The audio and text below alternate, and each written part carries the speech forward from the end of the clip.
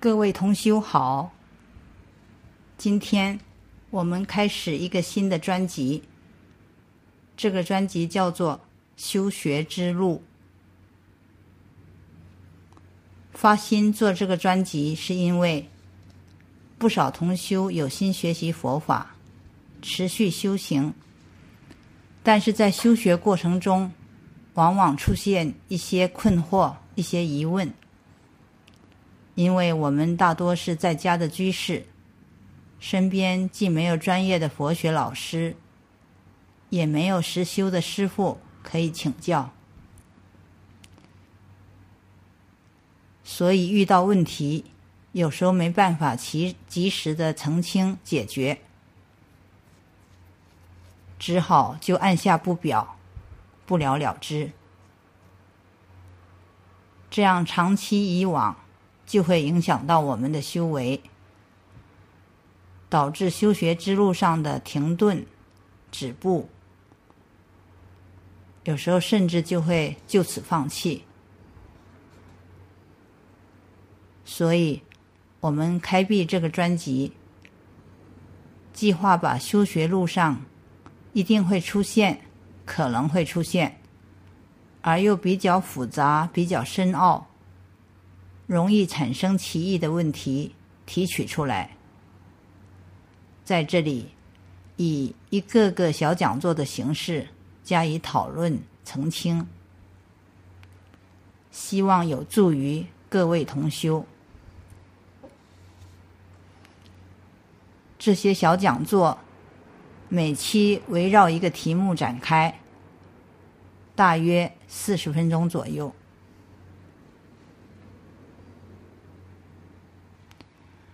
现在我们就开始今天的讨论。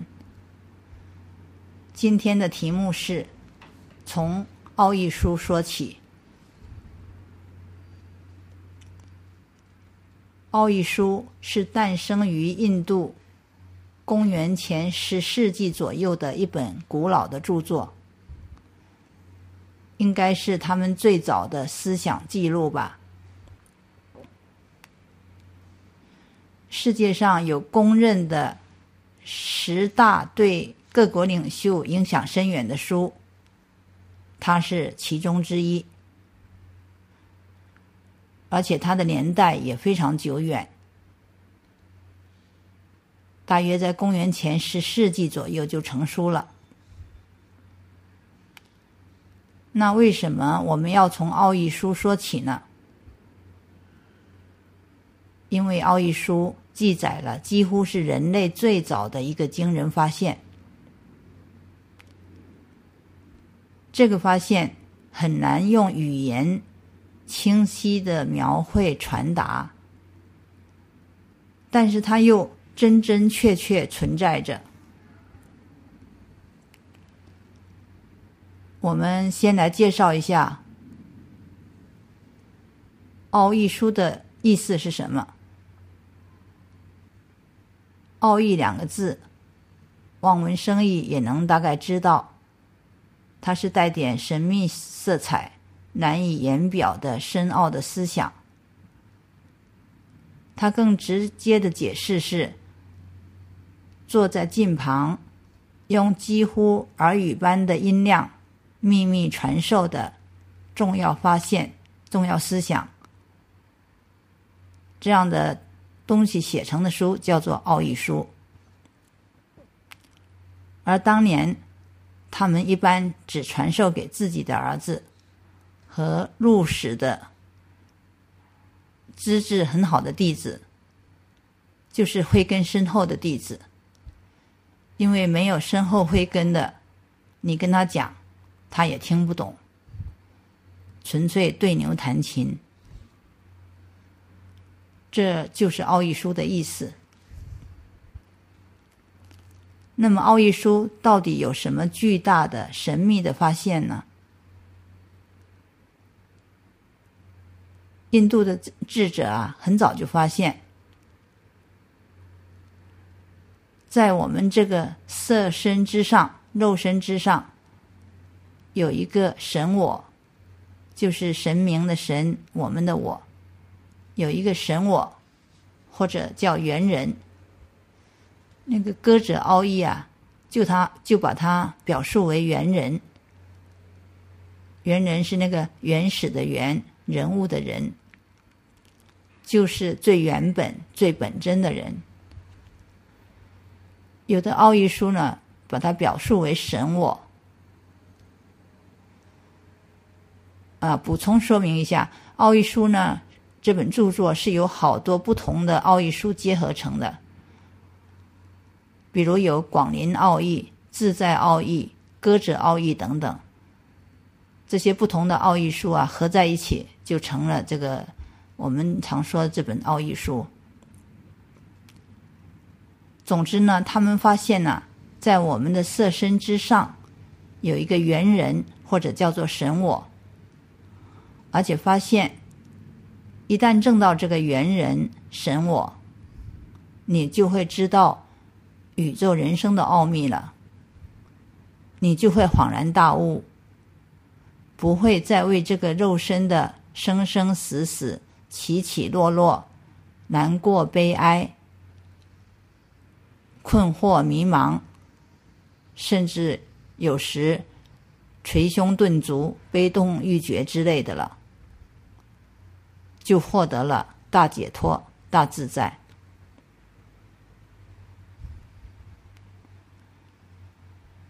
你看他们在歌者奥义里这么咏叹：见到此者不见死，不见疾病与痛苦，见到此者见一切，于一切中得一切。还有一段是这么咏叹的：悟知神明矣，粉碎众智库，由灭除烦恼，断绝生与死，彼时难得见，隐藏不显现，坐在秘密地，住于深远处，戒修内瑜伽，智者悟之彼，亲见此神明，舍离苦与忧。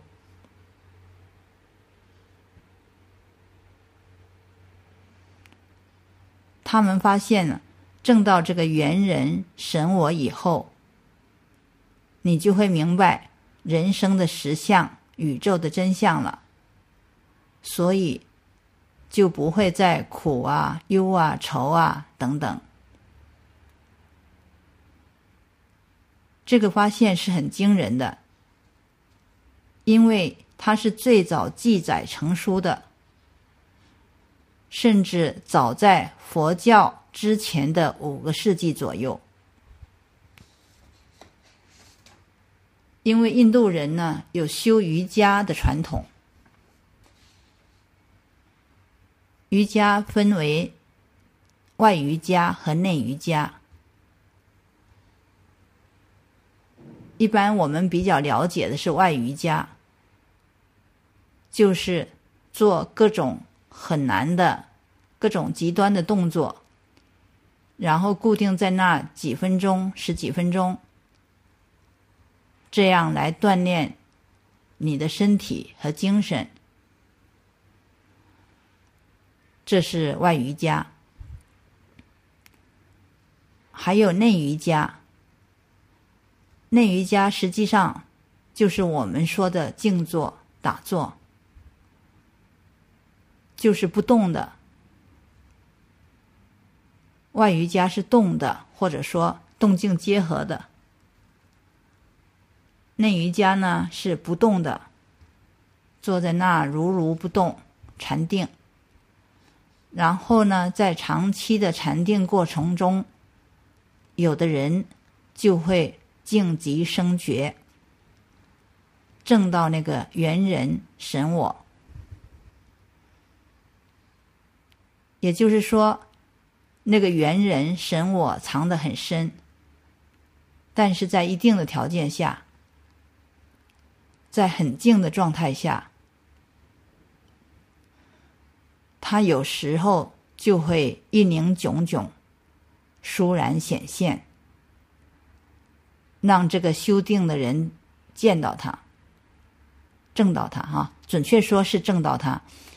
因为它不是肉眼看见的，肉眼是看不见它的，但是呢它就是出来了，它就是能让你知道有那么一个东西，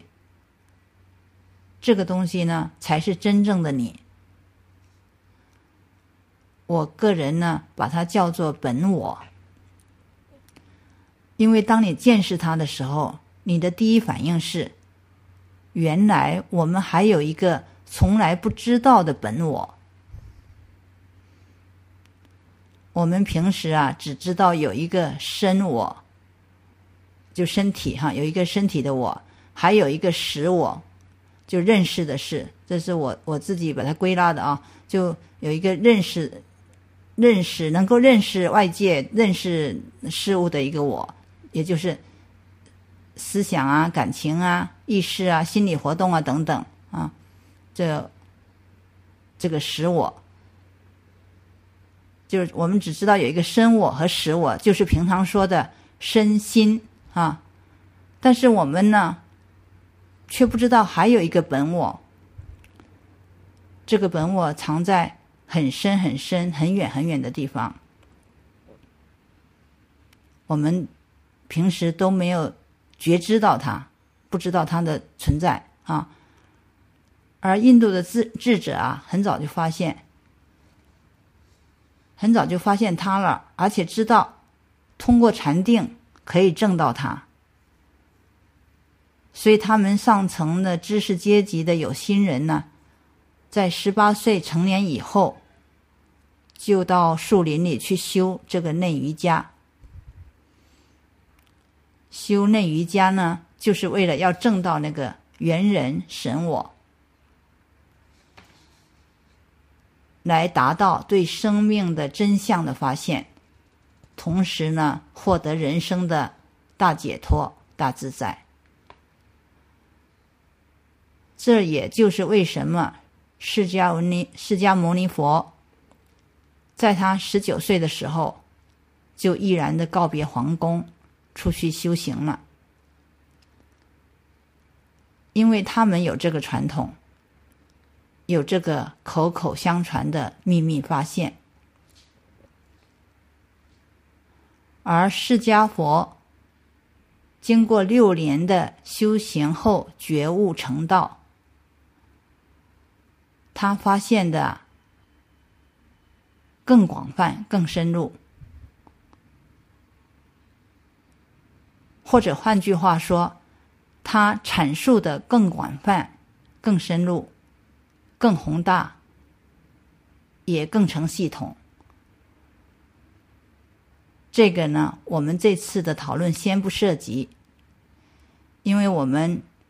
以后有专门的时间介绍这个。那比他们晚一些时候呢，也就是和佛教同时代的，在公元前5世纪左右，我们中国的道家实际上也有重大发现。最早的记录呢是老子的《道德经》。《道德经》开篇就是道可道，非恒道；名可名，非恒名。无名，万物之始也。这个有的版本呢写作常道可道，非常道；名可名，非常名，是一样的，因为恒和常都是恒常的意思。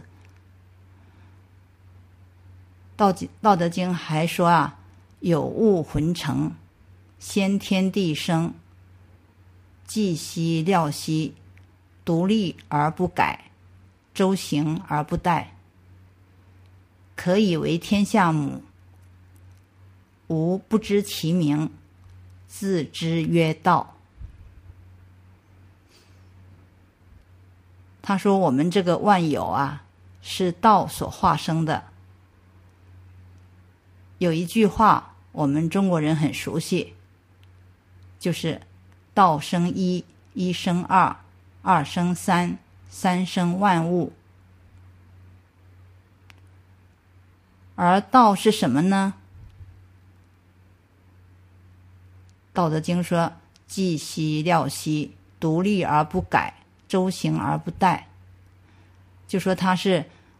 无形无相、无声无嗅的，它独立而一直在那啊，没有而不改，就没有变化，周行而不殆，一直在那运行着，但是没有生灭，不殆嘛，没有死，没有灭哈。又说吾不知其名，自之曰道，就说我不知道它叫什么，姑且把它命名为道啊。然后这个无名，万物之母，就这个姑且命名为道的这个无名的这个东西啊，是万物之母，讲得很清楚了哈。而接下来呢，道德经用了不少篇幅讲无为，讲复命，就恢复的复，生命的命，复命哈。他说啊，夫物芸芸，各归其根，归根曰静，静曰复命，复命曰长，知常曰明。他就说啊，这个天下的这万有啊，芸芸啊，像芸芸众生那个芸芸，各归其根，就是它都有根的啊。它的根是什么呢？各归其根是什么呢？就归根曰静，它的根是静的，静曰复命，复命就是回到它的本来本体的那个东西啊。复命曰长，知常曰明，就说你恢复到本体的那个状态，那叫常，就没有变化，没有生灭啊。知道那个常啊，曰明，就是明确的明，光明的明，知常曰明啊。大家知道我们那个佛家有一个很常用的词叫做无明。什么是无明呢？就是不知道那个本体本源，不知道世界的真相，不知道我们现在这个所处的这个现象界的真相是什么，叫做无明。你看《道德经》这里也讲，复命曰常，知常曰明，那你就知道不明是什么呢？就是没有了解这个真相，完全不懂得真相是什么，不懂得本体是什么，叫做无明，对吧？就跟佛家讲的很接近了。然后《道德经》啊，接下来还很多篇幅在倡导这个致虚极，守静度，倡导见素抱朴，少思寡欲，倡导无为而治。为什么要无为呢？因为真正的存在，那个道是静，是无为，是无生无灭的。所以老子认为人们应该跟他相应，应该无为复命，持虚守静，顺其自然。从《道德经》的这些阐述，我们可以知道，实际上老子对那个宇宙本体、生命本源已经有发现，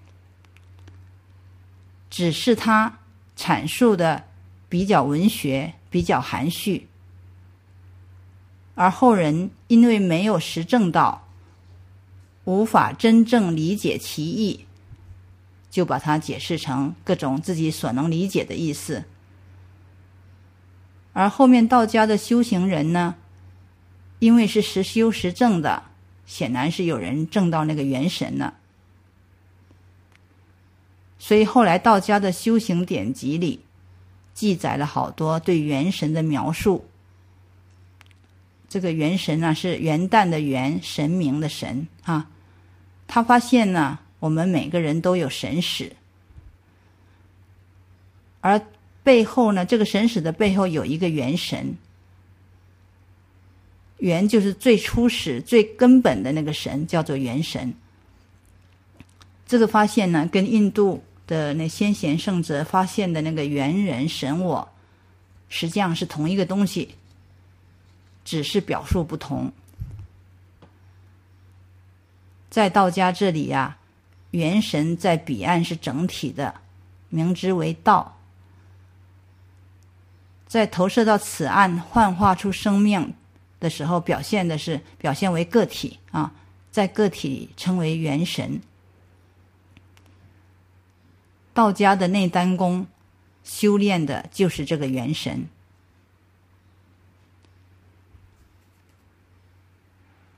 还有伊斯兰教，伊斯兰教里有个教派叫苏菲学派，他们认为啊，宇宙和人呢是安拉万能创造的外显，这个外显是幻象的短暂的存在，终将归向独一的安拉。也就是说，他们把那个本源本体叫做安拉，把我们这个具象的宇宙生命叫做安拉的外显，而且认为这个外显是一个幻象，是一个短暂的存在。这个苏菲学派很有意思，它有一个重要的修行方式是旋转，在空地上旋转。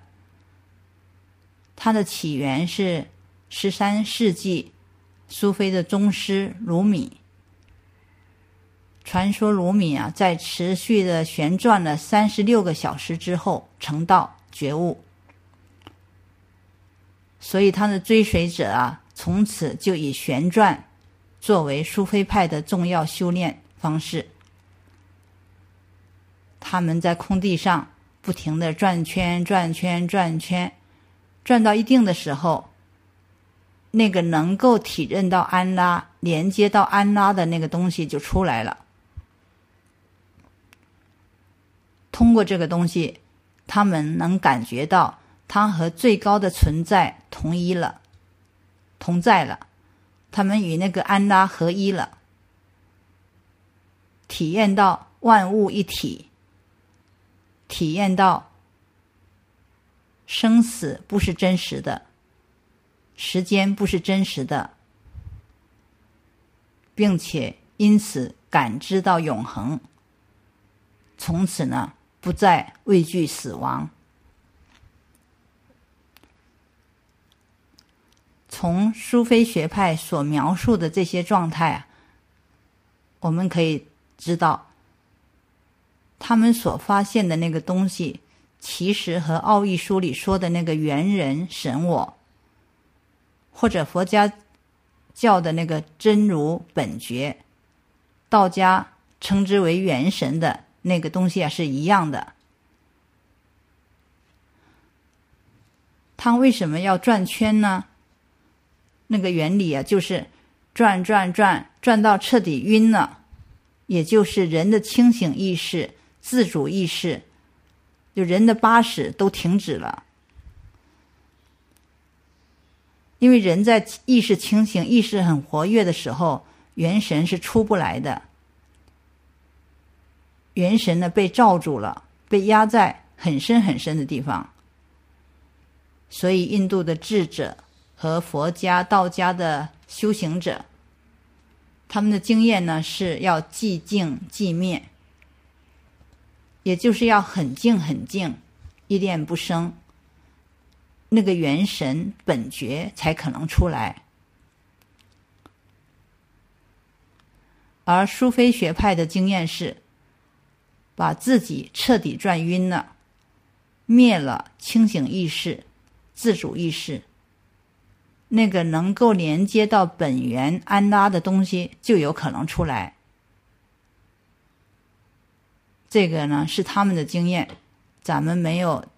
亲身体证，就完全不懂。但是呢，从道理上似乎逻辑是通的。哪位有兴趣可以去试一下。而当那个本我出来了，你就会恍然大悟，就会明白我们这个身体啊，只是它的幻化而已。身体是幻象，那个能够连接到本体的那个东西才是真的存在。而且很重要的是，那个真的存在啊，是没有生和死的，它是一直在那里，永远在那里的。所以生死是假象，身体是假象。知道这一点呢，你就知道没有真的生死，也就不会再畏惧死亡了。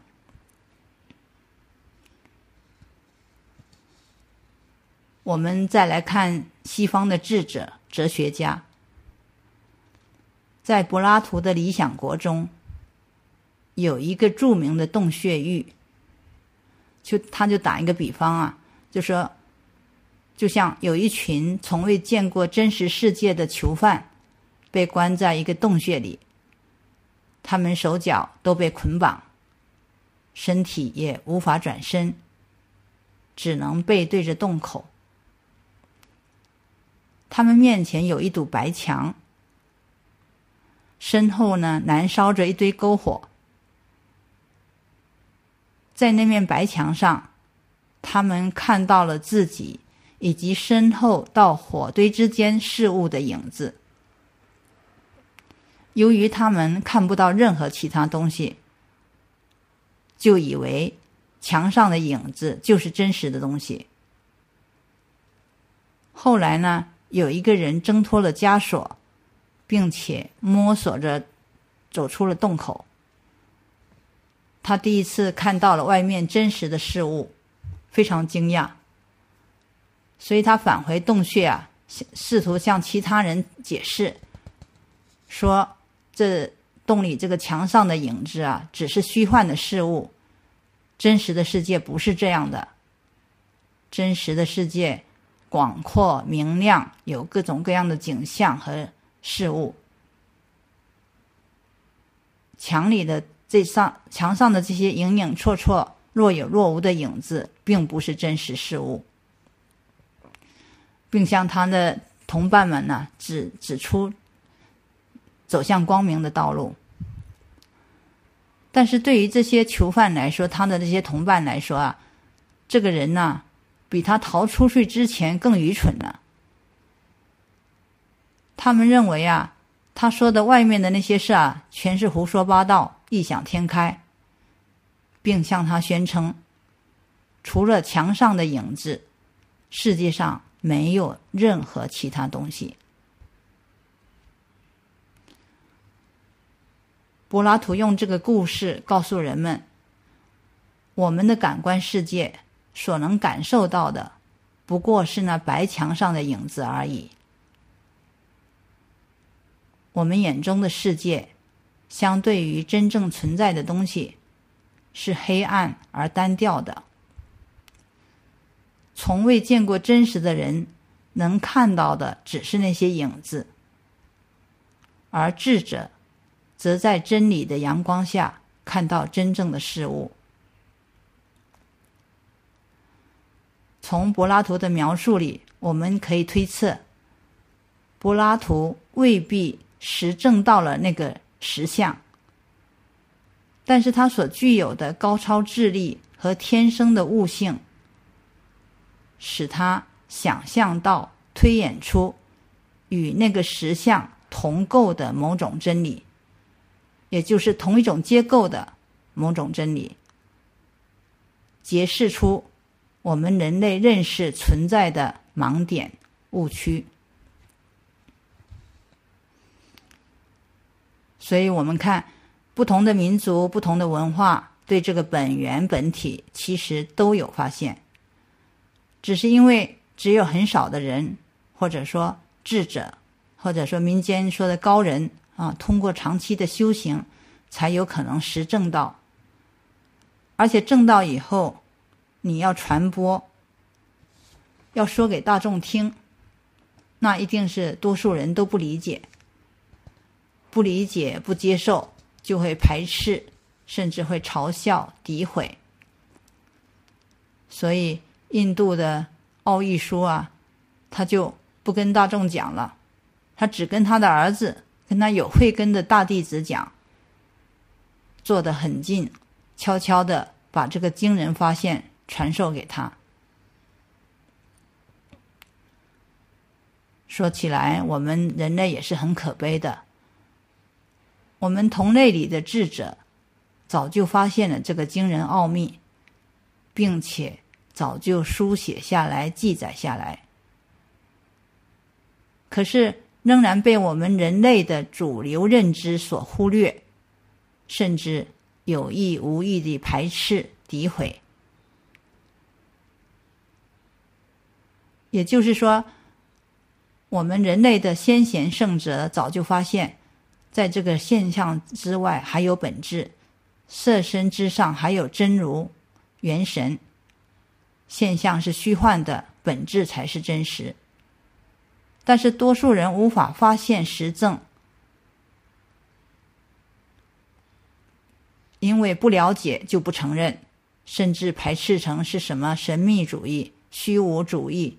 谈玄说妙、异想天开等等，或者就简单粗暴的以宗教视之，报之以怀疑的、轻蔑的、批判的目光。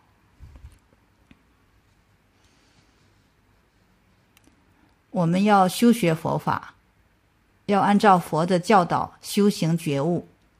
就应该首先了解在我们生命的背后的这个大秘密、大真相。因为佛恰恰是最深入、最广泛地发现并揭示了这个真相，并且在此真相的基础上建立起系统的、完备的修学体系。所以如果你想学习大乘佛法、修行解脱、觉悟成道，你首先应该了解这一点，因为这个生命实相是大乘佛法的精髓。我们知道佛法有大乘小乘的区别，这个正确的发音应该是大乘小乘，但是因为我们现在大家都练成大乘小乘，所以我们也就从众吧就是大乘小乘。那小乘呢，以三法印为精髓，就是诸行无常、诸法无我、寂静涅槃，这叫三法印。而大乘呢，以一实相为精髓，就是诸法实相。小乘呢，没有破幻相，因为知道多数人无法接受，所以呢，就在不戳穿幻相的前提下谈怎么解脱，怎么去苦。大乘则直截了当，破幻显真，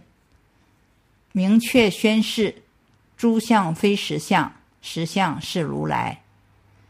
这里这个如来啊，是指的如来藏，也就是那个真如本觉不是如来佛。大乘告诉我们呢，面前是幻象，不要当真，不要沉迷，而要借假修真，修那个真正存在的，能够连接到本源本体的真如本觉。所以呢，小乘和大乘最根本的区别，就是小乘人无法认知到，也无法接受我们所处的这个世界是个幻化的世界，不是真实的。他们固执地认为这是真实的，只是呢，他知道人生苦，人生烦恼多多，生老病死，所谓不如意事常八九。为了要去苦去烦恼而学佛，所以佛告诉他们说，你执着那个小我，你就会很烦恼很痛苦。那个小我是不存在的，人我是不存在的，你只要抱持这么一种立场，然后你去修戒定慧，修禅定，